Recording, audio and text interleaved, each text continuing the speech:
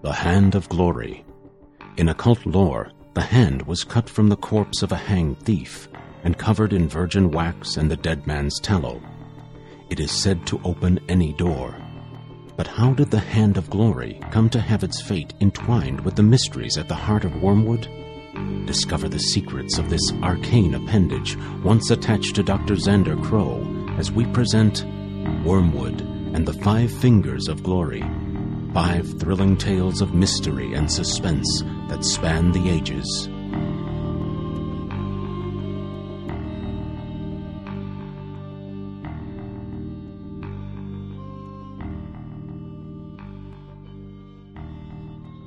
Hello, my children of the dark and stormy night. I'm David Acampo, and I'm here to welcome you to a special edition podcast of Wormwood, a Serialized Mystery.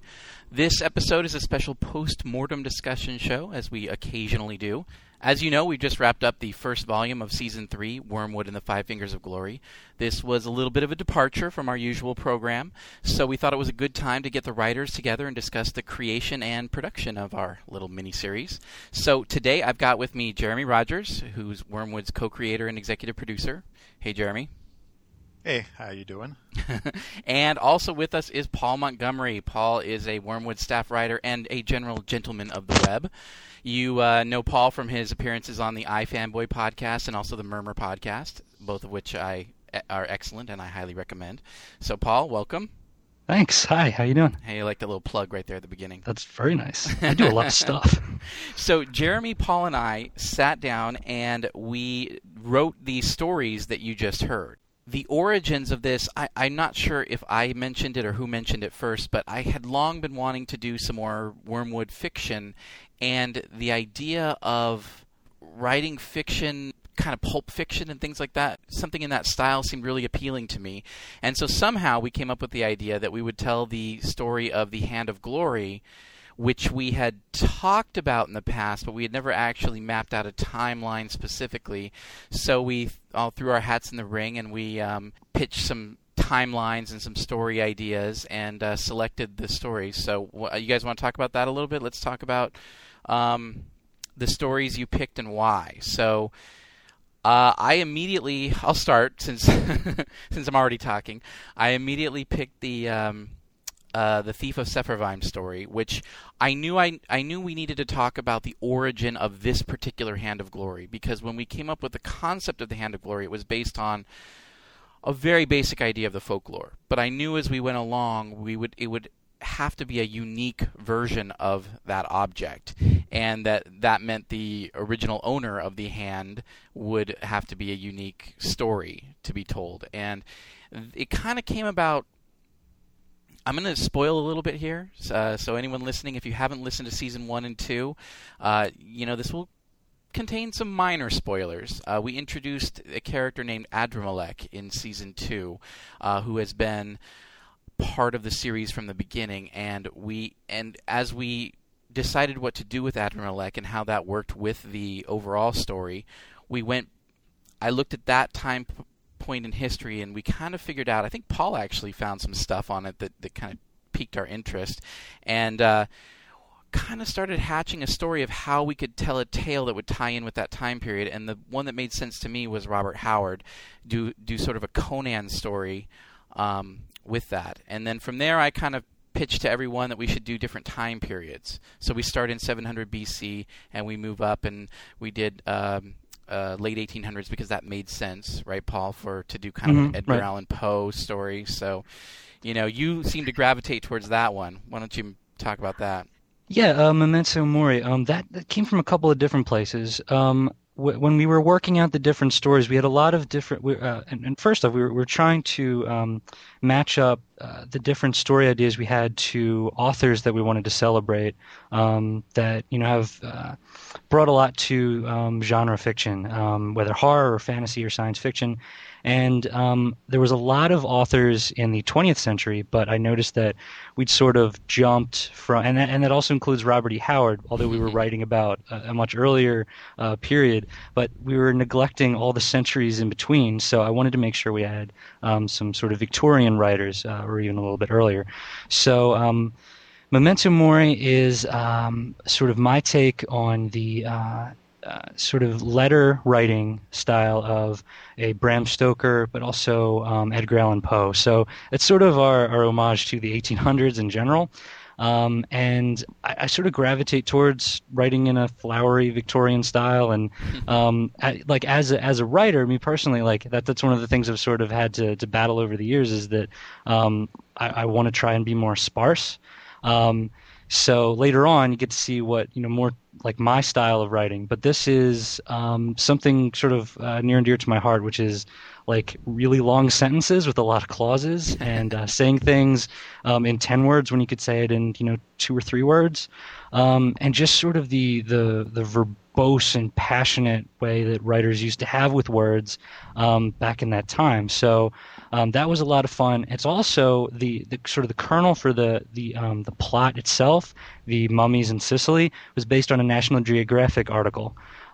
So ideas come from everywhere. I mean, that's people always ask, where do ideas come from? It's a couple of different things. The voice is an homage to those writers, but the plot itself is just a cool article I read about mummies that are in Sicily. And even to this day, if you go to Sicily, you can check out these crypts, and they have actual mummies lined up against the walls. So it's like, you can't even make this stuff up. It actually exists. And I twisted it a little bit. There was this article featured this really sort of startling photo of a mummified young girl. And I changed it. It's a boy in this story, because you can do that with fiction. You can twist it and turn it and stuff. So it's a little bit of license there. So basically, that was my story. It was very fun to do. It was also very challenging. It's like at the end of writing a paragraph, you're like sweating a little bit because it's so many words, and just the character was so sort of passionate and enthusiastic about everything, and so happy to be where he was, that it sort of was like a workout, writing through that. So no, but it was a lot of fun to do that story. I'm actually really happy with how that turned out. Sort of scary reading it. I couldn't do a proper English accent. I tried. I was like, I don't think I should do this. And he was of Italian descent, so there's a lot of mixing and stuff. I was like, I'll just read this in a regular accent, and you can, let the words carry it, and hopefully that worked out. So well, the fans seem to like it. So I mean, the few things we've seen on the forum, people seem to like it, and I think that was the right choice, vocally and everything. And that definitely was interesting. I'll step back for a second. You mentioned about the time periods, and that was really important.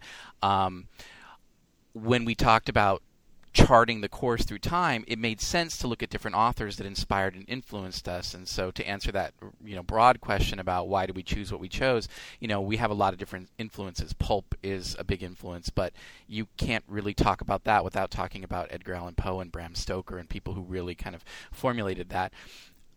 We did kind of go out of sync in that the 700 BC story, I didn't really feel like writing in hieroglyphics or anything like that. So, we kind of had to, exactly. So we kind of had to change it up, and it just made sense that even though Robert E. Howard wrote about a fictional time that was 10,000 years BC and was, Hyboria and, this fictional time, but it still kind of recalled a lot of, when you read his stories, the Conan stories, there's a lot of similar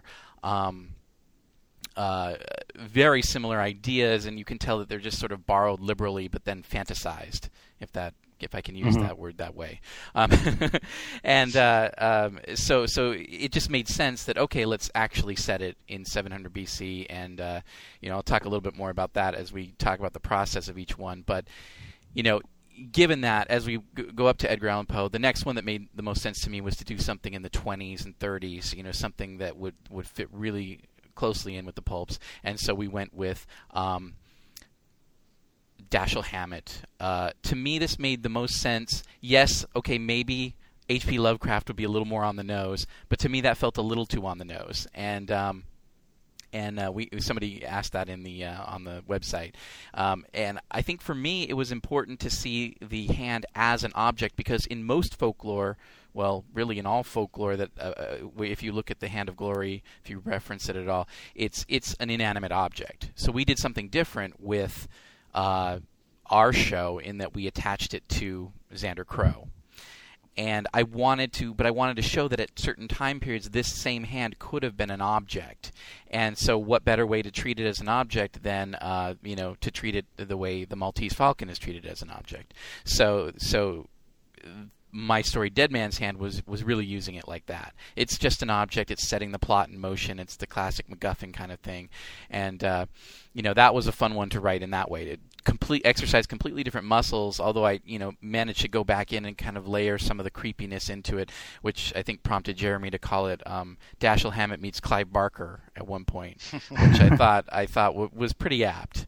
So then that in turn led to Jeremy's episode, and so Jeremy, why don't you talk about why we picked Matheson? We were looking for something before modern times, and that he occurred to you.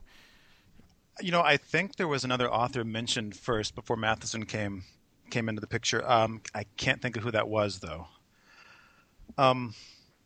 Honestly, I was reading The Shrinking Man at the time this project started, so Matheson was actually in my hands at the moment. So, I think originally I was leaning more towards the 1950s atomic age story. I had this idea of mutated jumping rats in the Mojave Desert that I wanted to play with. But realized it didn't fit in the Wormwood universe to suddenly have these military people chasing down giant rats. But so somewhere along the lines, I started reading some of Matheson's short stories, which I hadn't really touched before, and his stuff from like the 50s and early 60s was very much in line with the Twilight Zone, the stuff he was doing around the same time, and kind of morphed it. From the 50s atomic age monster movie into this 60s surreal tale. Doing a little research on Matheson, I didn't really know much about him as a person beforehand. I stumbled upon the town he grew up in, Allendale, New Jersey, and digging into that, seeing if there's any sort of history to it. There's not. It's pretty small, wealthy community. There's this little nature preserve nearby called the Celery Farm, and it's pretty much just a marshland. It was at one point used for celery and beet farming, and over the years it got picked up by the New Jersey Conservation Society as a birdwatcher's paradise. I like the idea of a marshland being close to the hometown where the writer who I was trying to emulate grew up in, and the first thought was, well, that's where the body would go. And from that, it just I wrote a lot until I finally got the kind of story I wanted and the voice I wanted.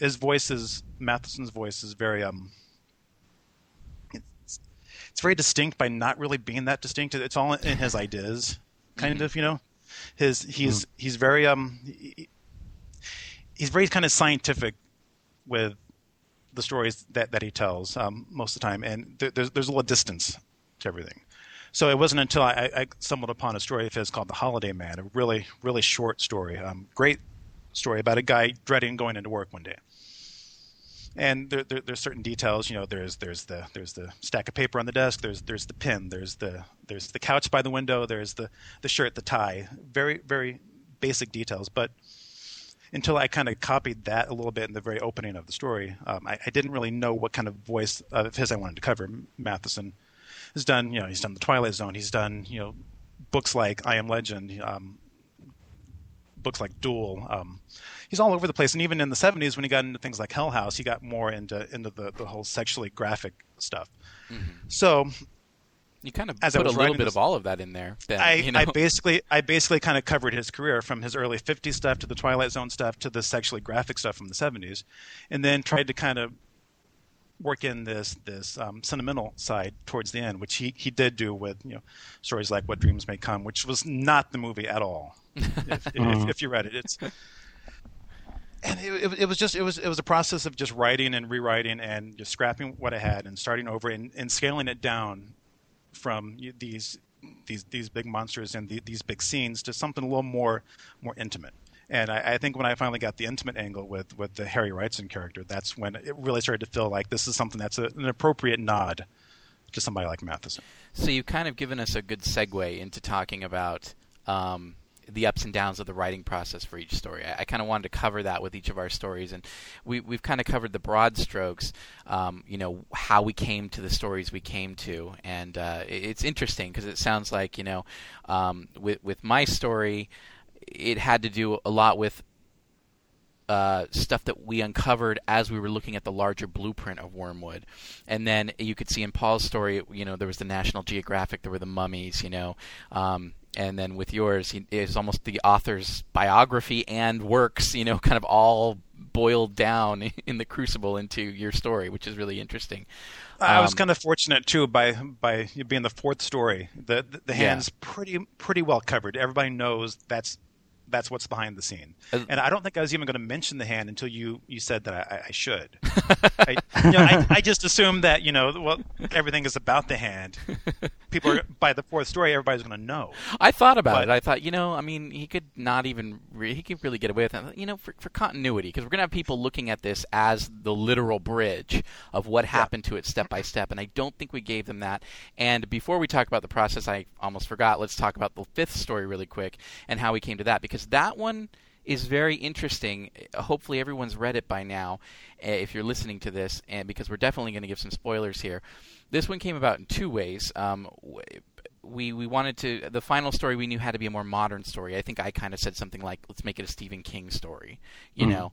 But Paul at the same time had pitched us something, and that was a concept very integral to Wormwood. I don't know how much you want to spoil at this point, Paul, but I'll let you take it over. I can talk about how the story sort of originated in my mind, and this sort of goes back before the Five Fingers of Glory idea. Was that when I first sort of joined the writing staff, and that was in season 2. The thing that I was the most interested in the whole show was this hand, and I kept, asking you different questions. Well, what's the backstory with this? And it was sort of like coming up with different things as we were going along. And you had some sort of vague ideas about the history of the hand, like where it came from, but the exact connective tissue wasn't quite there yet. And the end point of this whole series is sort of maybe where it started, in thinking that, okay, well, Xander Crow has this one hand of glory, and this comes from a hanged thief. We know that. And, thinking about symmetry, thieves have two hands usually. So I was wondering what happened to this other hand. So there's a bit of sleight of hand going on with this series in that the way that now you can look at it, I think it's up for interpretation, but I think the way I look at it is maybe this is presented as the genealogy of Crow's hand, and we do mention that in the fifth story, but I also look at it as the story of the other hand, the left hand. Mm-hmm. Crow has the right, and that hand at the end that is bid on by the character Henry, she bids on that left hand. And we don't want to give too much away, but that's going to come into play. And I thought, wouldn't that be interesting to see, sort of like what kind of trouble that could bring to the little town of Wormwood if there were two of these things in play. Absolutely. And you'll notice that when I went back and wrote my story, the thief is hung, and the Adramelech, the demon in charge, basically says, I want his hands, plural. Mm-hmm. So we definitely, that was very intentional. We kind of set this up around your story, around your idea. We liked the idea. We thought it was a great idea, and so we knew that once we had that as our final story, and you're absolutely right in that it was a bit of a sleight of hand. The idea was maybe to, you think we're talking about, the genealogy of Crow's hand, as you say, but perhaps we're not. And in the end, I think, as you said, it's up for interpretation, but pretty clever, and I think it sets us up for some nice stuff in season 3.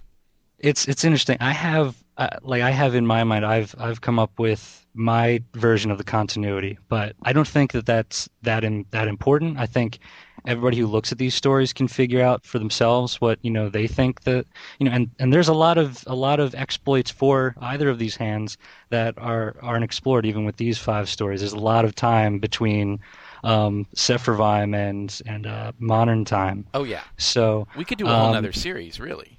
So there, it's all up to your imagination. But I have a very definite idea in my head. So, I mean, maybe we could go back to this at some point.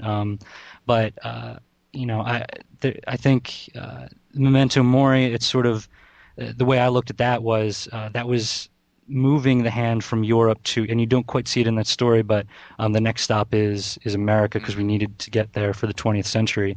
So there's some missing threads in there, but stuff to be looked at another day and time, I guess. Absolutely. Yeah, so this was our modern story, the fifth one, and I started out thinking, okay, like what do I think of Stephen King's voice? And when I think of Stephen King, I think of sort of conversational, sort of like an everyman kind of voice.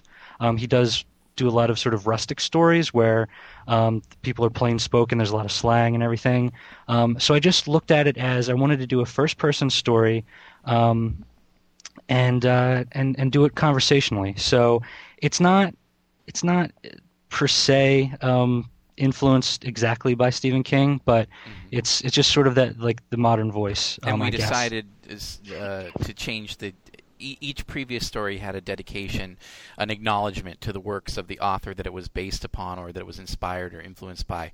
With the final one, we changed that to a dedication to genre writers of the present and future, and I think that works well because it definitely.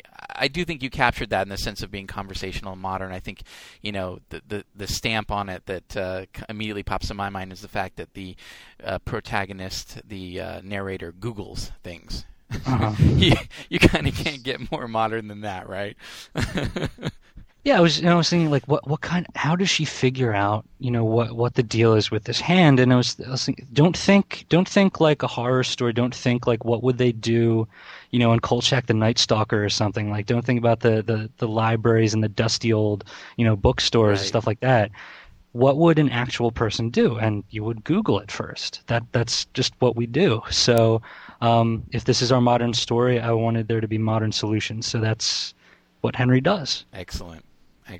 Well, we've kind of covered a bit of the writing process, but let's just briefly run through ups and downs that we had with each of our stories. Because I know there were some difficulties. We all had. First of all, I think in a general sense, we've all been writing the scripts, and we've gotten fairly good at writing the scripts and really knocking them out in some cases. But just switching up and writing a prose short story. But not just writing a prose short story, writing one based upon a specific template. Each episode came with its own unique challenges. For my part, The Thief of Sepharvaim, I had some trouble. I mean, first of all, Robert Howard writes some pretty purple prose. And it was a little tough to kind of... I was reading some Conan and some Solomon Kane, and, there's a real... there's a quality to writing like that I think I had maybe had that beaten out of me at some time back. I mean, his tales are full of these, confident warriors that are the best they are at what they do and such, and it's kind of tough because I like writing flawed, conflicted, whiny, emotional guys, or girls, and so to have this sure swordsman, with a steady hand, and to have everyone be so confident, and it was a challenge at first, but I got into it after a while, and it was actually very freeing by the end. At the end, I've got this big action sequence, and I've got him, picking up a spear and throwing it without looking at the guy and just going crazy, and it actually became a lot of fun. I kind of turned off that editor that said, like, oh, that's so cheesy, yeah, that's too over the top, and realized I like to. I'm sorry. No, go ahead. I was just going to interrupt and say I like to imagine that as you were writing, you started to kind of jump around, acting these sort of moves out. I'm sure you did. I had a yardstick that was my broadsword. I'm sure you leaped. I whacked the cat once or twice, I'll admit. Have you guys ever seen the Robert E. Howard movie with Vincent D'Onofrio?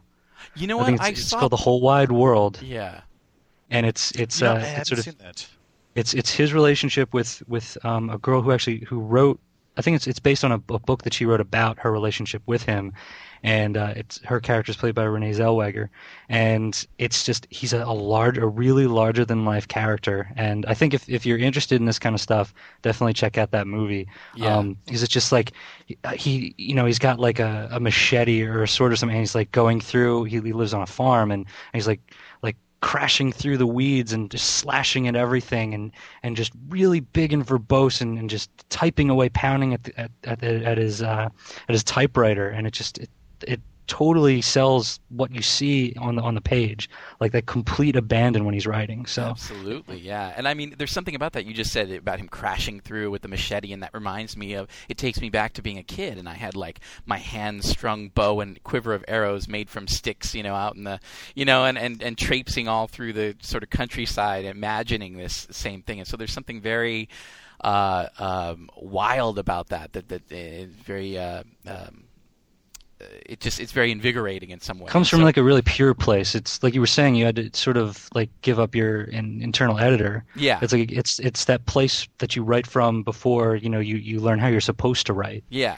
So it's very cool. It seems like really freeing and a lot of fun. It was, but it was hard to get to that point. But towards the end, as I was writing the big action sequence, I really had given it up.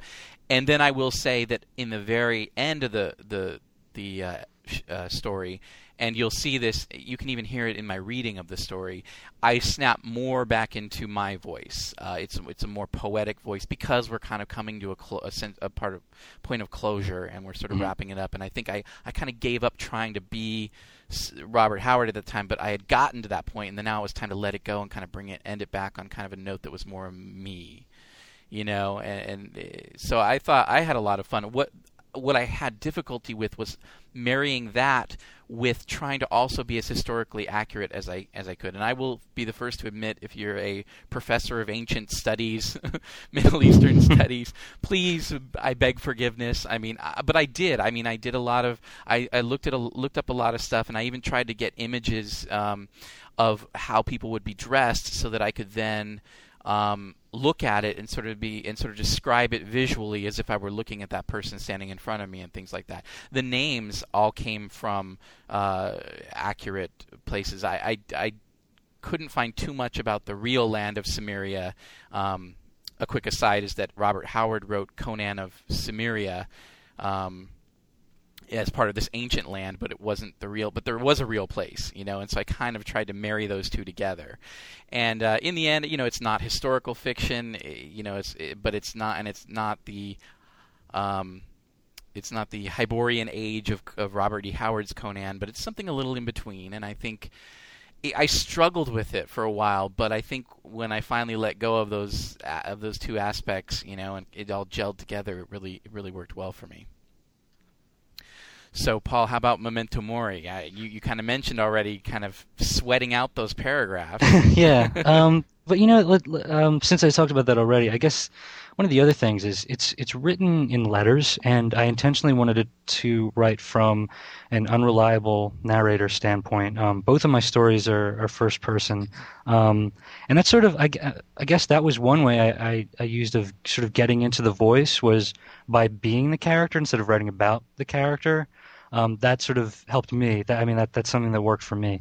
But in writing these letters, it was difficult, because you're trying to you're trying to do as accurate as possible the way a person would speak if they have a history, if they're a real person who has a background and a history that they're coming from, but also you want it to make sense to people who don't know this person and don't know that history.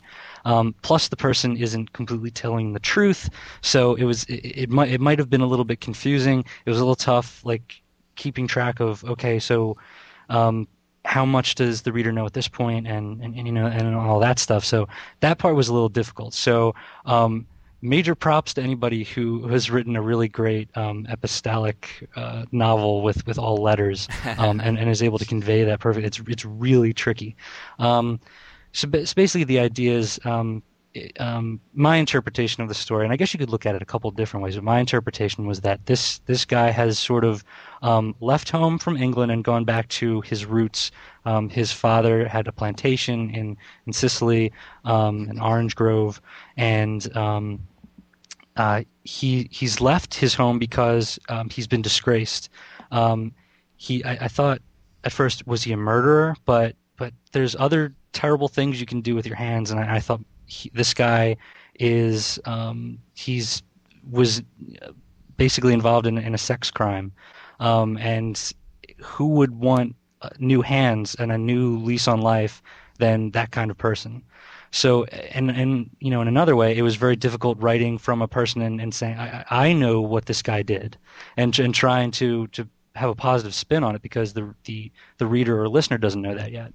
So that was another tricky thing that I went through in writing that story. I don't know. I don't completely recommend that everybody try that. It's tough doing a story in letters. It's a lot of work to put ahead of you. But I'm glad that I gave it a shot, and I did have fun with it, and I did have fun with the language.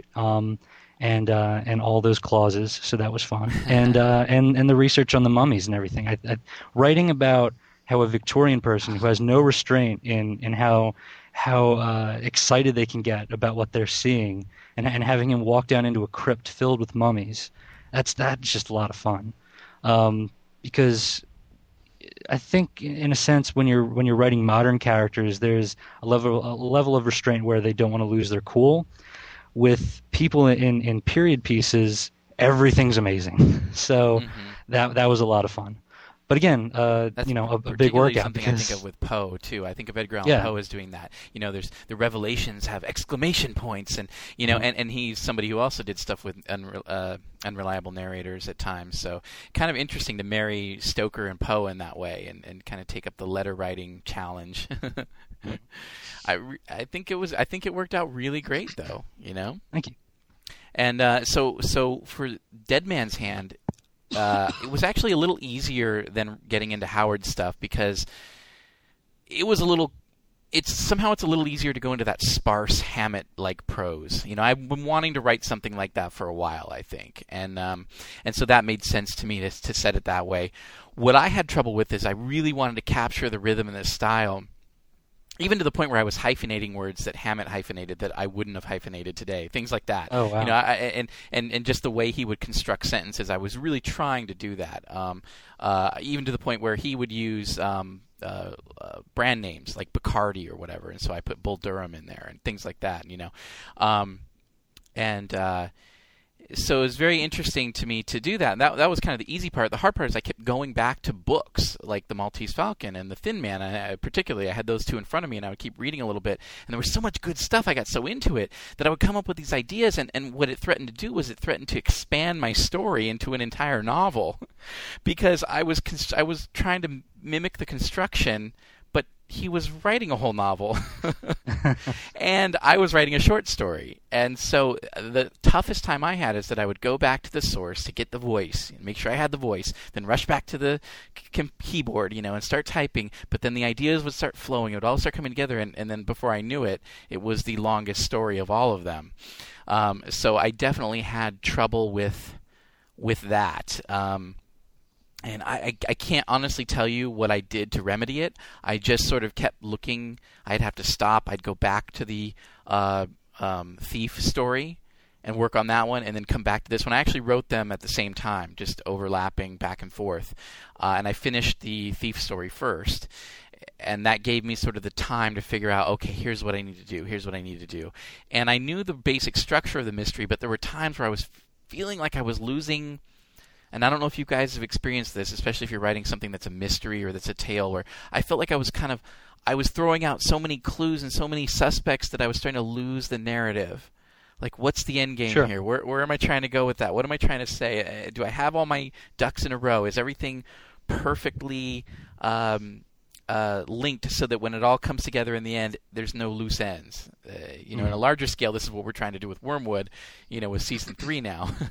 But in this particular story, I had to keep working on that, and I hit a point where he finds a locket, a pocket watch on the dead man that has a picture of the wife in it, and it's not the person he's been talking to. And I kind of knew at that point. I said, okay, I got it. This is how. I knew that she was going to be. I had early on that the woman that comes to our hero at the beginning, Harvey Cross, was not who she said she was. I knew I was going to do that.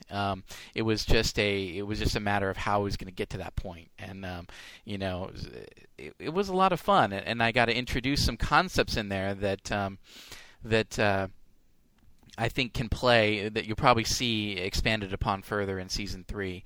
And it had been one I've been wanting to do for a while, which was the idea. We used the folklore of the Hand of Glory, is that if you look at the very basic folklore, it's the idea that the hand is said to open any door. And I think at some point in the series Bible, I'd even wrote perhaps even those inside of someone or something like that, right? Which we never actually used too much, but I always liked that idea that it's maybe not just literal physical doors, but doors to other places. And so I had a scene early on where, his partner was lost somewhere else and didn't know where he was. And so I liked that as me going away from the Hammett and into the the more of the horror side, the Lovecraft or the Clive Barker or whoever. So that was kind of fun to marry that in. And in the end, I'm really happy with it. I think I'm most happy with the fact that Joe Thomas, our narrator, was able to read that story for me, because I think he just brought it to another level. And any doubts I had about the writing ended right there. So yeah, that one, it was tough to just make it concise, even though I was writing very sparse prose. But the dialogue was so fun, and it kept going, and the conversations kept carrying on, and it just kept blowing up. And it wasn't the prose, it was the plot that kept expanding. I got to have another suspect here. Oh, but a double cross, it just got a little crazy. So Jeremy with excuse me, sorry about that. I just hit my microphone. Jeremy with Celery Farm, you kind of already talked about, drafting it over and over. How many drafts would you say you went through on that story? I went through the first probably 3 pages several times. Everything from location to character names to, at one point, Harry Wrightson wasn't just an anonymous businessman. He was a special effects rear screen projectionist for the film business. I just kept changing things. It was really hard to write 5,500 something words in this style. I'm not used to it, and it took me forever. I'm trying to think. I think one of the challenges was the fact that the way the story is structured is every 2 pages it kind of starts over again, because it's so surreal. It's a dream sequence here, it's a memory here. It keeps starting and stopping. So at the top of each couple of pages, it feels more like a Matheson story, where it sounds more like him. It seems like one of his short stories, which is probably around the time when I would grab one of his books and read through one of his short stories again. As each section would go on, I would start to sound more like somebody else. I'm not sure who, but it didn't quite hit the Matheson vibe. There's one point where I'm not even sure what this is supposed to be or who this is supposed to be like, but it's the one scene where he's looking at the picture of his family, and by this point, this is halfway through the story, we don't know anything about his daughter, his wife, or anything, and we're looking at the picture, or he's looking at the picture, and he's noticing that he looked away right before the photographer shot the picture. His wife was caught in a blink, and it's only the daughter that's front and center smiling. It's just a weird image. And I kept going into these surreal touches like that didn't match what I was trying to do. Ultimately, when I set out to do this one, I wanted to go away from what I thought would be expected and not do the weird sort of, I don't know if it'd be violent or sexually graphic story. I wanted to do something that was a little more filled with sorrow. So to do that in this nightmarish dream quality, and still get the point across by the end that this is the story about a guy who lost his family. He's being manipulated to give something up that he doesn't even know that he has, or what it is that the person was looking for. It was a challenge that just kept me writing again and again and again. I'm giving too much information. I'm not giving enough information, and then I'm straying from the voice at the same time. It sounds like a struggle that we all had was, here's the influential author. How much do we mimic them, and how much do we let ourselves go off on our own? And then in the end, it's an affectionate nod to Matheson. It's not a copy of Matheson. Yeah, I think we all kind of hit that point where we kind of exactly got back to our own voice, but maybe married with a little. It still had that influence to it, but we'd allowed ourselves to stray and kind of get back a little more to our sure. Ultimately the story we had to tell. Sure. So, Paul, how about with now? Left was a unique one because you not only you probably had easier times with the conversational tone and the content, the conversational tone and the Definitely. style of writing, it was the continuity and the content that tripped you up a little bit. Exactly. I was very nervous going in, writing about a character who I get to borrow sometimes, but is not my own. But and I know that you, Dave, have a lot of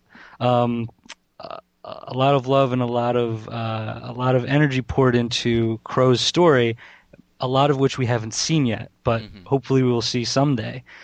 So I had the pleasure and the horrible responsibility of peeking into one particular corner of Crow's life, and talking about that, and writing about Crow at a point where he was not in constant peril in a town that wanted him dead, was a lot of fun. I got to write really, really fun Crow.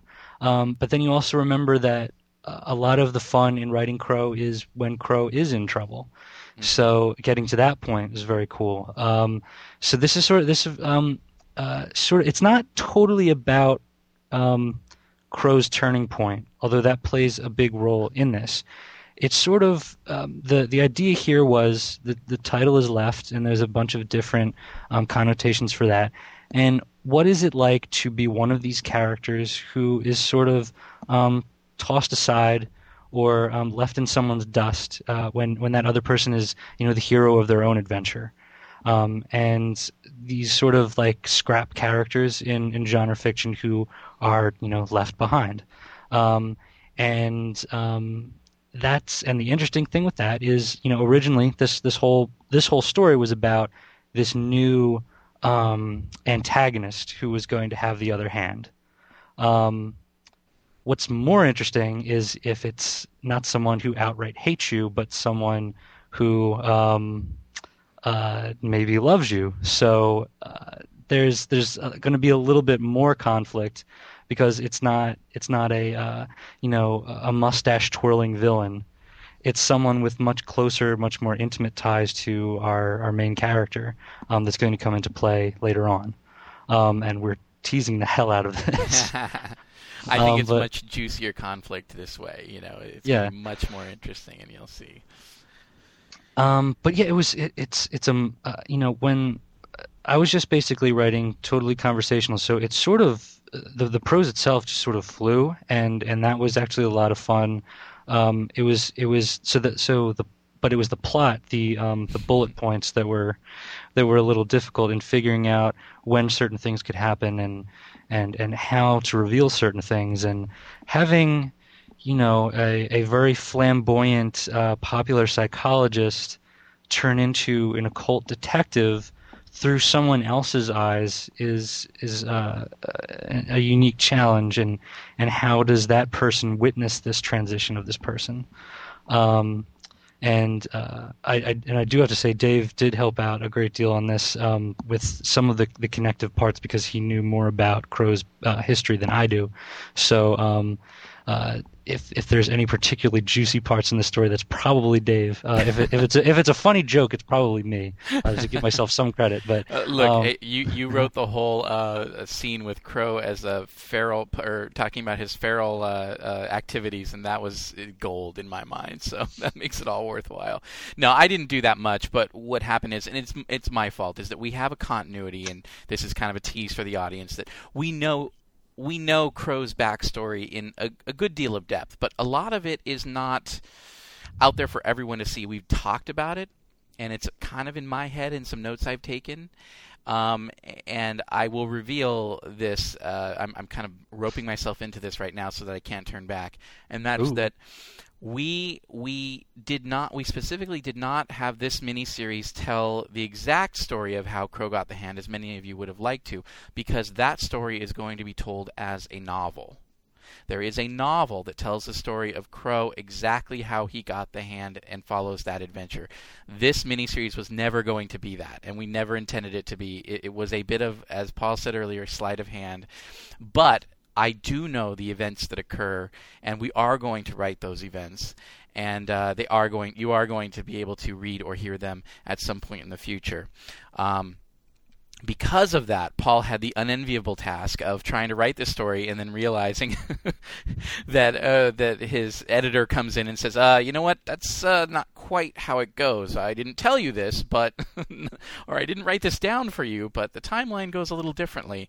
And then, we sort of worked together on it and smoothed it out in those couple of spots, which really weren't many, but I think it really helps now. It's a much stronger story. You're going to get some more hints in season 3 about Crow's past. I will also reveal that Rob Alspaugh is writing a tale right now which tackles roughly that same period of time from yet another angle, and that's going to be part of the Wormwood Portraits series that comes next. But the actual story is going to be told in a future tale, and I believe that's going to be a novel. Very cool. There you have it. So yeah, that one was a little tough with the continuity, and it's something that's been very much on our minds because as season 3 rolls up, we're moving next into a series called Wormwood Portraits, which is going to cover, vignettes of each of the characters, but it does move the plot forward, and then finally Wormwood Revelation is our final epic, which is going to be just full speed ahead. Every question answered, everything told and revealed, with that one exception, which we may get more about that, but I'm saying that the full tale is still to be told another day. Mm-hmm. So those were the ups and downs of our writing process, and I want to briefly just talk about the production of these. We did it a little bit differently. If you're folks who check the credits, then you'll notice that Paul actually edited most of these episodes. So it freed us up to actually get the different actors and authors to read their stories, and then we sent everything to Paul, and he was able to edit them together. So do you want to mention anything about that production or how that experience was? I'll just say we're working with some very talented voice actors, not including Dave and myself, who are horrible imbeciles, but no, we're working with some very talented people, and they made my job of editing and piecing this together very easy.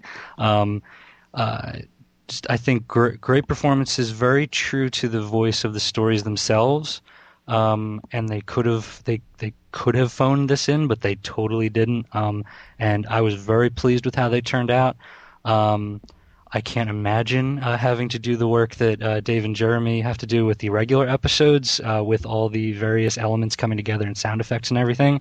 But audio editing is a lot of fun. I had a great deal of fun piecing these together and putting these out there. It's a different way of telling these of the Wormwood stories, but I think it's a cool experiment, and I think it worked out really great. So. And I want to briefly mention, for those of you wondering, if you're not clear on it, yes, the next 2 volumes of Season 3 are going back to this the dramatic format. We're going to be doing the audio drama again. We wanted to just do something different. We wanted to honor these different authors, and we wanted to change up what we were doing with Wormwood a little bit. And the ease of production definitely helped a little bit. It gave us a little more of a break, a little time to regroup and everything. But really, there's a lot of great audio books out there, and audio and podio books and audio casts and things like that with people reading the books, and it seemed like a great way. I know a lot of people that listen to this show also listen to a lot of those where it's one author reading, and so we hope you were able to bear with us through this, because I think we got some good stuff out of it. Yeah, I think it's also consistent with what we're trying to celebrate with this particular series, and that maybe sounds cheesy, but we're trying to talk about these great voices in genre fiction that we're emulating, and we're talking about great storytellers, and the purest way of telling a story is sitting down and recounting a story to someone else. So these are sort of just like sitting around the campfire ghost story kind of things with one voice, and not just reading, but doing a sort of solo performance. So I really thought that was an interesting experiment. So. Very true, very true. And it fit very well to tell us the backstory of the Hand of Glory. It fit in perfectly with the seasons. We know enough about it and enough about the creation of it, with Adramelech being revealed, that we could actually tell those stories now. So it made a perfect bridge from where we just came from to where we're going next. Another note about the production of this miniseries is we also decided to design a PDF book to go with it. So I designed that, and the idea behind this was that, here we are doing prose stories. Well, I know that you can send a PDF through iTunes, and so I thought, hey, this is a great chance for us to have some fun, make a really cool package, and give people something a little more so that they don't feel like they're being cheated by this audio, which, again, like you said, Paul, I mean, this is a wonderful form of storytelling, oral storytelling, and I don't think there's anything wrong with that. But I think it was fun to actually combine it with what most of these authors, how you would have read most of these authors, which was in a book. So we made a little 5x5 book. It would fit. And they're all beautiful. Great job, Dave. and in each one, we each had a chance to write an afterword. That gave you that. So that to me is your DVD extras. That's your commentary track. And I also every once in a while threw in a couple things. I think Jeremy's story has a little thing that I threw in there that was how to make your own Hand of Glory, which I've tried. And I will blog about that later.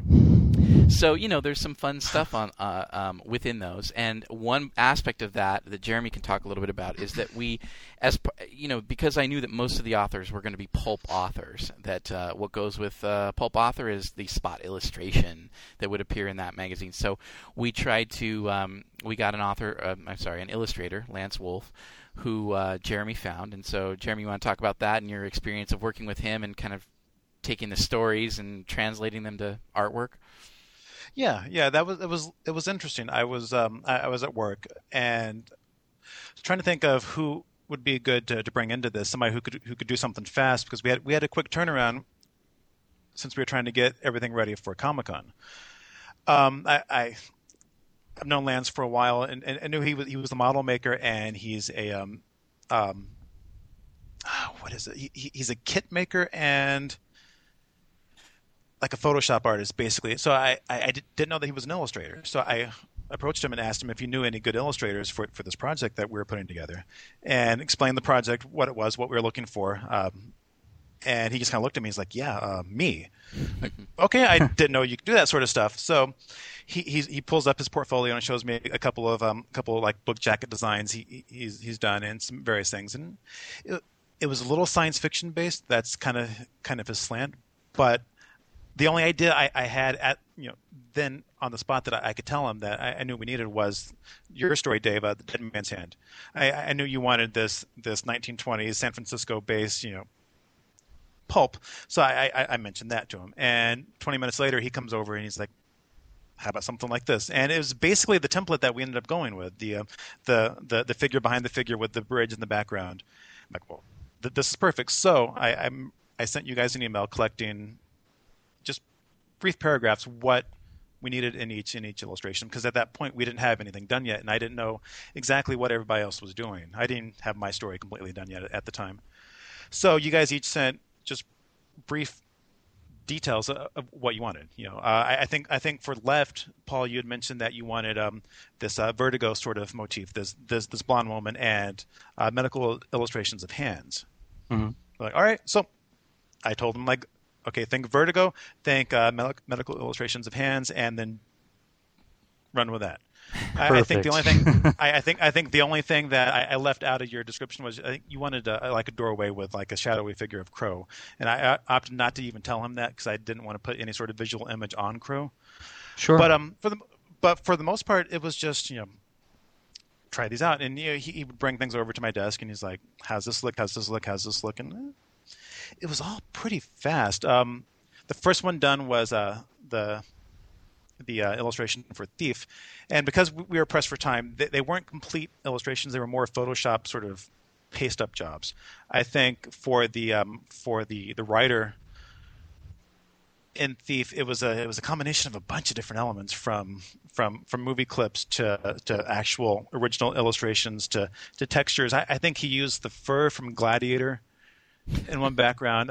There's a peacock in there as a slight nod, and they were sort of these mashed together compilations, and then filtered through Photoshop with the stamp tool. We got these great like wood press looking pieces. Yeah, it was great. They were very stark images, so me taking it back into the book design, I was able to convert them very easily to EPS files and then lay them out into the book so that they look like they fit, stamped onto that page, that textured page that I had laid out. Yeah. So they looked great.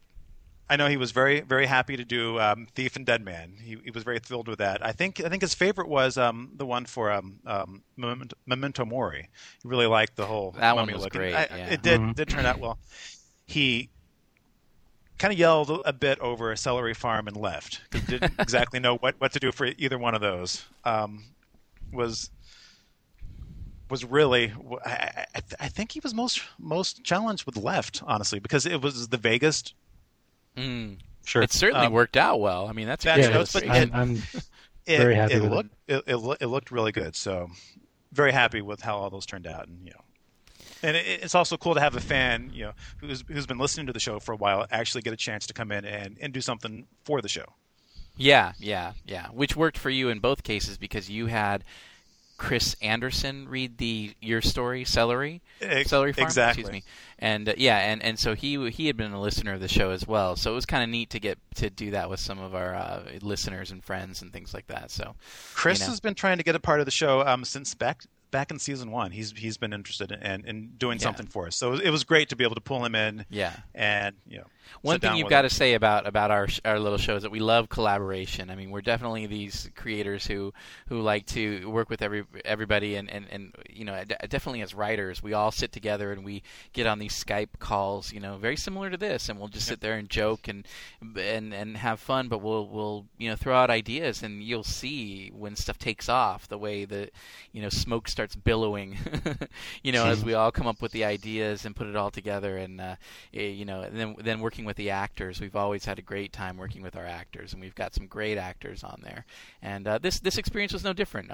Paul jumping in and helping us edit, Chris and Lance coming in for illustration and for narration, and then our all-time, superstars of Joe Thomas and Sonia Perozzi doing the narration for 2 of the stories. I mean, that's just worked out wonderfully. So I'm very happy with the way this whole thing came together, that we got the joint package of the audio storytelling and the little cool design booklet, and with the illustrations in it and everything. I mean, I'm very happy overall with the way we did it, and the fact that we were able to pay tribute to all these genre fiction authors. I think it was really great. So with that in mind, I did also put a call out for questions from listeners. And we do have a few questions here. We may have covered some of them. But you guys open to answering some questions real quick? Sure. All right, great. Okay, so on our forums, and we do have forums, and if you don't know where they are, you can go to our website, wormwoodshow.com, look on the right-hand column, and you'll see a link that says Visit Our Forums. So check it out. We've got some good conversations going on there, and the writers often hit that, and some of the actors as well. So, you can definitely see some good conversations going on there. So the first set of questions are from Adna May on the forums, who posted twice, and I combined them. So the questions are, the first question is, which came first, the choice of an author to emulate or the stories you wanted to tell? Did you know the chronology and periods in time you wanted to hit beforehand? And emphasis on the hand there. Now, we kind of covered some of this already. You guys anybody want to add to that? Let's see. I think it was mostly sort of choosing the authors to emulate first, I think for the most part, and then the bookends of the beginning and end, those were sort of, we sort of knew the concept of the story, basically. Yeah, absolutely true. I would say that stories 2 through 4, we did not have a strict chronology. We did not say, oh, this is where the hand is in 1960 3 or anything like that. You know, those stories were a bit freer. The hand had to just be somewhere doing something, and it didn't really matter. The first story had to set everything in motion. The last story had to wind everything up for the rest of season 3. So those were specific. You're right about that. And then the others just kind of like, you know, they were a little freer to just tell a short story set in a time period of your choosing, as long as it follows a chronological pattern. In other words, we didn't want 3 stories that were all Edgar Allan Poe stories, you know. Mm. So I think that's true. Then Adname asks, how was it for the writers to record their original works? Was it easier to tell your own stories, or do you prefer having the cast articulate them for you? I will say on my part is that I love having a cast read. I had one of each in this case, in that I had read my own story, which was fun, and I got into it, and I had fun. You know, if you've ever read to a child or something like that, I mean, I would read and tell stories to my son and things like that, and I would get into it, and it's a lot of fun. So I do like that, but then I hear Joe Thomas read Dead Man's Hand, and I'm just, on the floor drooling, I mean, he did such a great job. And to be honest, yes, I like the audio storytelling, but the ensemble drama, there's something about the electricity between 2 actors playing off of each other that you can't get in that oral storytelling style. Mm-hmm. Just to mention, one of my weirder experiences editing this together was Dave's first story, and when he had to play both a male and female character sort of flirting with each other, and all in Dave's voice. So that was very odd for me. But I laughed and laughed and laughed. So then let's see. And I also had one work that I read myself, and then another one that was read by Sonia. I definitely prefer the one that was read by Sonia. When I found out that she was going to be reading Left, I was both nervous and very, very happy about it. I was nervous that somebody who's a very good actor was going to be reading my words, and I haven't written a whole lot. I mean, I do write a lot these days, but I don't have a lot of experience. So having someone who is an actor going over my words is always a little nerve-wracking. But she did just a fantastic job on that story. I'm very happy with how that turned out. I did have some fun reading Memento Mori. As soon as I realized that I shouldn't be trying to do a English accent. It was a little frustrating with the starts and stops and everything because I'm not an experienced voice actor, but it is something that I'd like to try to do again. But so they were both a lot of fun. I'll go with that. Jeremy, you want to talk about working with Chris on Celery Farm? Yeah, that was actually pretty cool. It was very low key sort of production for us. It was a bit of a challenge. It took us probably about 4 hours to record it, and that's my fault. Because you write complicated sentences. Because it's a pain to read some of my stuff. I know that, and honestly, I play it up for the actors a lot of the times, because they're used to it now, and it's kind of a challenge to see if I could trip them up, and sure. They can go with it. But Chris hadn't done that before, and he wasn't quite prepared. He wasn't quite prepared for the sparring match that you had planned for him, huh? Exactly. But I mean, we sat down, we read through it a few times, we turn on the mics, and it was a lot of fun. And by the time we were done, I mean, he was totally into it. Now, I'm sorry, I was just going to say, that? You picked him because you had a certain voice in your head. I had this sort of Jack Lemmon sort of voice in mind, and Chris kind of has that nasally voice, which fit perfectly, and is better than me trying to emulate it or trying to get somebody else to emulate it. He kind of has that naturally. Mm-hmm. So it was just a matter of we get him familiar with the flow of the words, and I just assumed he would sell it, and he did. Yeah. Mm-hmm. Mm-hmm. So you had sort of a voice in your head. Paul? Did you have any kind of voice for any of them in your mind before going into it? I don't think I did. Not really. I mean, I have an actress in mind who, if there was like a movie or a TV show based on these characters of who Henry is. I don't want to say who that is because I want sort of That's sort of the fun of this. Oh, come on! You're gonna have to tell me off the air. No, I'm gonna I'll pester tell you off the air. But just the format of this, I think it's more fun if the readers and listeners interpret the character their own way. Absolutely. But it was very interesting to have Sonia read that part, because, and again, it's not.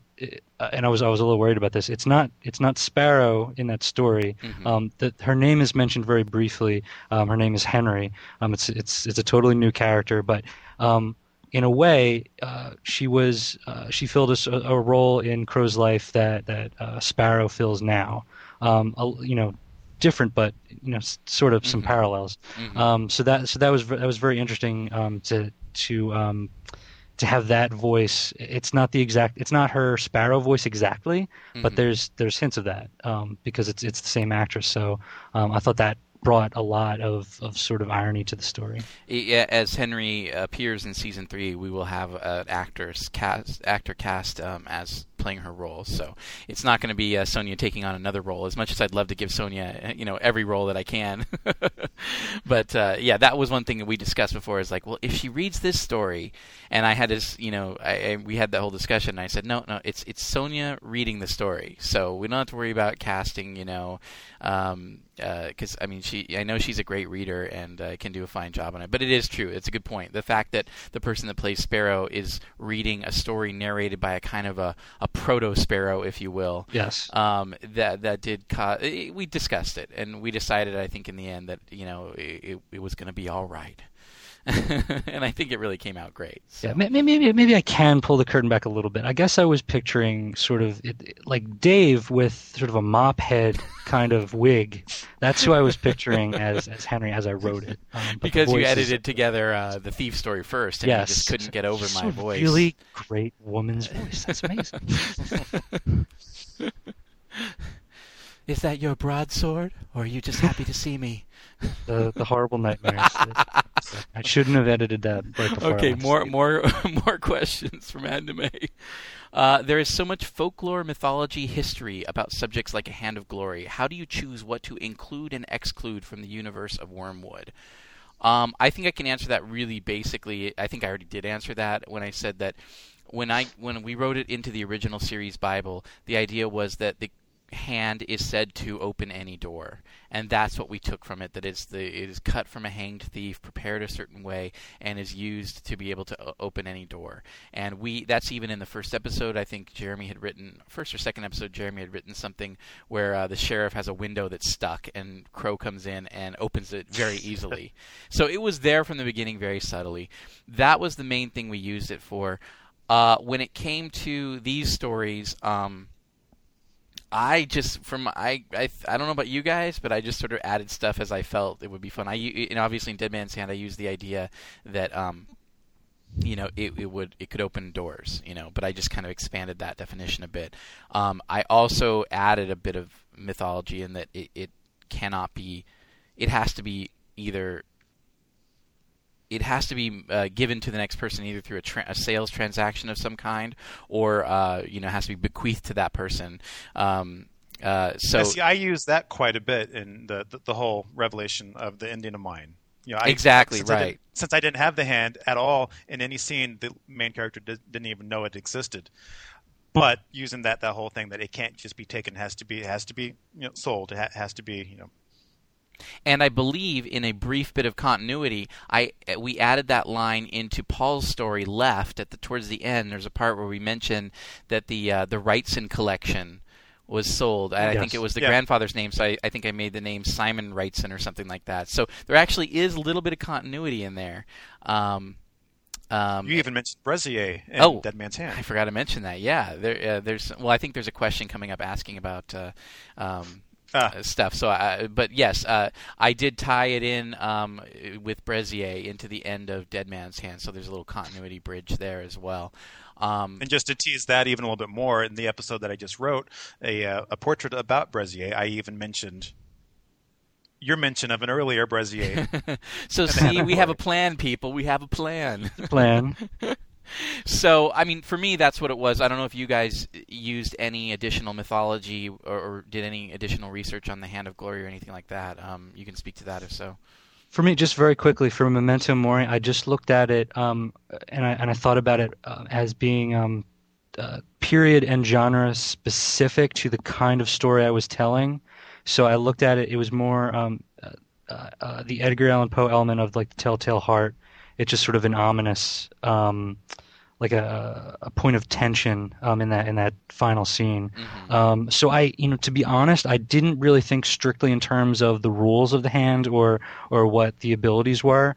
And again, it's unreliable narrator, so you can sort of interpret it as you will. But I just looked at it as how would a creepy hand turn up in that kind of story. Mm-hmm.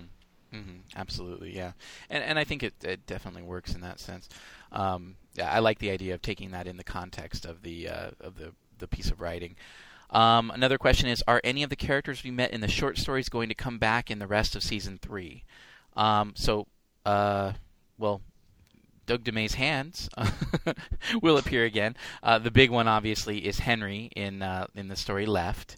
Yep. And aside from that, Adramelech in the Thief story as well. Aside from those, no guarantees. Brezier is mentioned in Dead Man's Hand. Obviously, he's got a role in the current storyline. Anyone else? Anybody have plans for additional stuff? I don't think so. No, just it's not to say that it can't fit in as we need it. I mean, these things are created, and I could definitely see elements being used. I guess I will say the other thing that I would like to get to, if we can, but it's only if it fits into the overall story. I won't shoehorn anything in that doesn't need to be in there. But I did like the idea of the expanded definition of what the hand can do, and the fact that it can open doors into other places. Was kind of an idea that I would like to visit again. So that's not necessarily a character, but an aspect of that story. So the next question is: have you ever considered doing a film or television version of Wormwood, or do you prefer the medium of sound only? We've answered this one a couple times. Jeremy, you want to tackle that one? Yeah, you would love to turn it into a TV show. I mean, it seems like it's made for a TV show, even though it fits so perfectly in the audio format and with these stories that we're telling. But it's a rich enough universe that I would love to turn it into a feature script or a long-running TV series. I like how you say long-running. Long-running. Emphasis on that. That's been the greatest thing about this project so far, is the fact that it's the longest-running story I've ever worked on. It's not something that you definitely you sit down and you're done with it. We're growing with these storylines and with these characters, and we're really able to dive in deeper than anything else I've ever done. So yeah, I mean, definitely I would like to turn it into a TV series. I do have an idea for a feature script that I remember I took some notes on a long time ago. I think back in season 1 when there was some fiction going up on the website. I had this idea about the end of Crow, years down the line, that would work perfectly for a feature-length script. So I don't know. It's something I'm toying with. Yeah, I guess the best way to say it is that we love the medium of sound, no doubt about it. We love that we're able to tell this story this way. But for us, we're storytellers, and that can mean a lot of different things. And what I think the most important thing for us is that we love this universe that we created. I think you said it, Jeremy. The universe is, and so for me, like, I know that I want to tell a specific Crow story that's a novel. In other cases, I can absolutely see, a television version of Wormwood. I think it would be so much. I mean, as everyone who's listened to the show and listened to the chats that I've done before knows that I'm a huge fan of Twin Peaks, and that much of this Wormwood as it began, had a lot to do with It was very influenced by Twin Peaks, and so I could definitely see a show like that going on the air. And we have talked about how to do the first season as a feature film and stuff too. So even if it's not even the first season, I mean, the show is strong enough that these 3 seasons in audio work just fine. I think. Yeah, and that's important to note. There's so much we could tell in any. I mean, we could tell a completely different Wormwood story or Xander Crow story in TV. Oh yeah, absolutely. Yeah, it's important to note we're not like trying to get into TV and we're just doing this as a pilot or something. It's not that. I'm trying to get into commercials. Yeah. We definitely we love the audio medium, and I know for Paul that was one of the things that drew him to us and to our show because he liked that as well. And I really love the idea that it's something that we could put out in podcast every week or every couple weeks or as our schedule goes. But yeah, I mean, it's something that we think of ourselves, I think, as storytellers first and foremost, and so we always are looking at the potential of, I could see doing this way, And so I have one story, like I said, it's a novel. We've all thought of different things, a comic book, whatever. So yeah, definitely. And I'm not a creator on this series, but I'm thinking about the other senses, like taste, for example. So you might see like Raleigh Blake fruit snacks is one of the concepts I'm thinking about. So watch out for those. Aisle 3. Nice. On that note, the next question is: have any of you had your own occult or otherworldly experiences? Briefly, anyone? I'm working on a project that I can't really talk about exactly, which involved sleeping over in a haunted church. So that was interesting. I didn't see anything as cool as you might expect on one of those kind of field trips, but definitely very odd. I'm always interested in that kind of stuff. Everybody loves things that go bump in the night, and I think everybody, no matter how cynical you are, you kind of want to believe in that stuff, at least in some way. So yeah, a little bit, but nothing I can go into great detail yet. I believe I was briefly possessed by a raccoon back in June for about 15 minutes or so.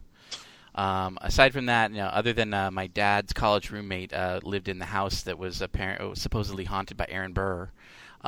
Cool. That was cool, but I have not experienced anything, which may be why I write so much about it, because I think it's so cool. But I have not experienced anything. Jeremy, you?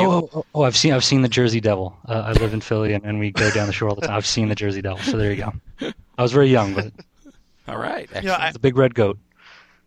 Go ahead. I saw a big fuzzy arm once in the woods, but beyond that, I don't know if I even believe in any of this stuff. It's fun to play with, Absolutely. That's no fun. but let's stick to the big hairy arm, because I remember I was a kid. I saw a big hairy arm. I thought in this little thicket of trees outside by my house, and I was pretty young, and I freaked out thinking that whatever it was saw me and will come for me at night. So I set up a tape recorder outside my bedroom window that night, thinking, I'll catch audio footage of it, not realizing that this was 1980s. 84, something like that, and it was probably a 30-minute tape. So I hit record, I go back inside, and the tape ran out before I even went to sleep, I'm sure. So it didn't capture anything. But beyond that, I don't think so. There were little handprints, little dusty kid handprints on my car one time. I don't know where those came from. We were driving down a road in the countryside, and we'd stopped to go inside this abandoned house. We run around the house for a while, get back in the car and leave. We're driving down this gravel road, and we're an hour from anywhere. And That's there's this tree blocking Blair Witch the road. of you. It is. There's this tree blocking the road. So we get out, we move the tree. We come back to the car, which was right there on the road, and the back end of the car is just covered in little handprints.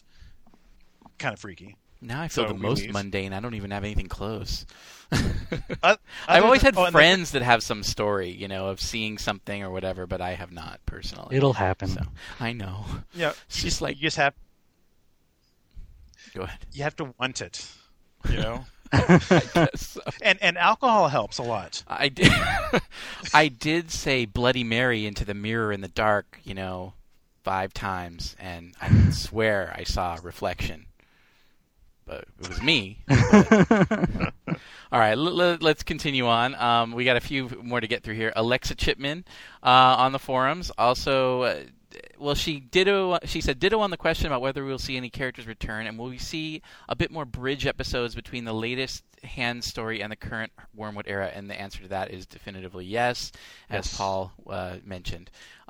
She would also love to hear about our research process for these stories and the Hand itself. Are you Google folk or ancient library white glove wearing folk when it comes to research? Google folk. Google folk. Admittedly, Google folk. I use Wikipedia probably more than I should. Yeah, exactly. I don't use it on academic papers, but I will use it on Look, stories that we're I dealing for with the internet. fictional occult research. I don't know how we really have to, how in detail we really have to get since we're fictionalizing a lot of it anyway. But I definitely use it as a touchstone for things. Use Google and Wikipedia and whatnot. And in this particular one, I mean, I did have the books in front of me for the authors. That was without a doubt, the physical thing. But that's different. That's the construction of the story in terms of the elements. I mean, everything from I did find an old scan of a newspaper article about an archaeological find that mentioned Sepharvaim. So I mean, there's stuff that was actual scanned from documents like that, but I did find it through Google. So there you go. I had to look up to see when microwave ovens became popular to have in households because I didn't think it was in the 60s. It's always that stuff. That's the stuff that you really spend so much time researching. Is like the little things. Yeah. Like, did this exist yet? Like this isn't for Wormwood, but I was writing another script and I was like, would there have been bicycles like bicycles as we know them at this point? And because I was writing this period piece and I had to look that up and I was like, no, there weren't. So I had to write around that. But it's all the little researchy things that when like to make sure you're not making anachronisms. Really. Exactly. I think the research that people probably think about as where did you come up with like this historical thing? That's usually like the kernel of the story. Is I mean, like for me, I didn't go looking for what are the mummies in Sicily like, because I didn't know there were mummies in Sicily until I read this article, and that was the kernel for the story. So it's like I should write about these mummies in Sicily because it's a cool tourist attraction, but it's an even cooler, scary story. So and you bend the truth a little bit on it, and that's okay. Exactly. So there you go. Research. Yeah, Fun stuff. Absolutely. Don't get too caught up in it like Dave, because then you'll add more plot points. Yeah. I did spend some time looking at like clothing styles and things like that for the 1920s story, and but so that's very true. It's like the kernel usually comes from something that you're just like you're listening to a podcast, you're reading a newspaper article, whatever, and then something hits you, and you're like, I can use that somewhere, But then when you're actually writing, the thing that trips you up, makes you stop and go and research things, are those little details. So that's absolutely true. Okay, wrapping up the questions. Love to Ride 801 asked. The episode really left me hanging. Are we going to hear the rest of that story? So again, that's kind of like the other one. Yes, we will. Yep. Yeah, at least in some aspects of it. I think we've covered that already. How many episodes do you have planned for season 3? I'm just wondering how long Wormwood will last. So Love to Ride, we can tell you right now that Five Fingers was 5 episodes. Portraits is 8 episodes. And the final volume of Season 3 is looking to be roughly about 8 episodes, but I would say it could go anywhere from 8 to 10, depending on how deep we get into it and realize we need more episodes. But right now the plan is for 8 episodes. So that ties into the next question, which is, do you have plans for Season 4 or anything once you're done with Wormwood, maybe a different audio drama? So I mentioned the Crow novel. We don't have plans for Season 4 right now. We've talked about it. Various writers have talked about doing things. We've even talked about spinning off series from this and doing something else that's not called Wormwood but exists in the same universe or uses some of the same characters. Anyone else have anything they want to add to that? Well, I don't know that I'd want to do a season 4 of this show because this show definitely does have a closure to it. A spin-off, a completely new story would be fine, but I just don't know if I would see it the same way as a 4th season. I mean, I'm all for novels, screenplays, film treatments, even new audio storylines. But I don't know. I'm still locked in on just getting to the end of this season. Bringing this to an end. That this is a natural closure to what we started back, in 2007. That is absolutely true. It's not to say that the universe is over. It's to say that the story we began in Season 1, Episode 1, comes to a natural closing point at the end of Season 3 as we have it planned. So, there could be spin-offs from that, and we definitely have talked about that. So I had another thought there, and I forgot about it. Paul, anything from you? Well, I like the format, and sort of like you guys have been doing this longer than I have. I only came in on midpoint of season 2, so I'm still ready and raring to go. But I'm excited to work on anything to come afterwards, and even new stories in this format. I love both the story and I love the medium that we're telling the story in. So whatever we got planned, I'm all set to You're go. on board. Yeah. I remembered what I was going to mention is that another thing that I could see us doing is, while this story comes to a natural close, something along the line of a spin-off is, I wouldn't mind seeing an anthology type series that's sort of a Tales of Wormwood. Doing little stories set in different time periods. If you have looked at our website, there is a fiction section which has a few prose fiction stories from different time periods, and they're more standalone stories, kind of like the Five Fingers stories. And I could definitely see doing something, and it could be an audio book format, like Five Fingers, or it could even be an audio drama. I don't know, but I could see us doing from time to time Lost Tales of Wormwood and kind of exploring that universe, different pockets of it in different ways. So yeah, definitely. We're not entirely closing any doors. That we're just ending one particular story, and then we'll reevaluate from there. So those are the questions that we had. Very good questions, kept us talking. And I think that about wraps us up. Just to let you guys all know, well, before I get into that, do you guys have any last words to say? No. I can't think of anything. Okay, good, excellent. I'm just ready to get working on the next script, so more stories to tell. All right, Paul, go get to work on the script. What we have next, to let you guys know, is Wormwood Portraits. This is going to come in about a month, give or take. I'm not going to give a specific time because I don't want to blow it. But we are working on the scripts right now. We're in production planning and everything like that. But we have Wormwood Portraits. There are going to be 8 of those. They each feature a different character, but they do move the narrative forward. And then from there, we're going to move into Wormwood Revelations. But for right now, we're going to take about a month off to get the production rolling and everything like that, and then we will come back with that. So that is the next you're going to hear from us, unless we absolutely have something great that we have to just share with you on a podcast. But that's the plan right now. So thanks, everybody, for listening to Wormwood and the Five Fingers of Glory. Thanks for listening to this little chat. Paul, Jeremy, thank you guys for joining me tonight. Thanks, it was fun. Absolutely. And all right, everyone, we'll see you for Wormwood Portraits.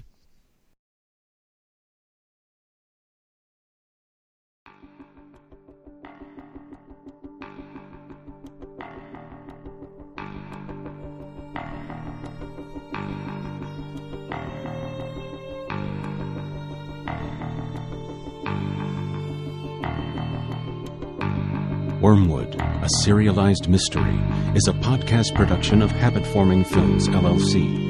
Original music compositions by Todd Hodges. Introduction and credits read by Joe J. Thomas. The Wormwood writing staff includes David Acampo, Jeremiah Allen, Rob Allspaw, Paul Montgomery, Jeremy Rogers, and Tiffany K. Whitney. Wormwood created by David Acampo and Jeremy Rogers. Copyright 2009. Wormwood cannot be reproduced in part or whole without the express written consent of its creators. For more information on the cast, creators, and individual episodes, please visit us on the web at www.wormwoodshow.com. Thank you for listening, and welcome to town.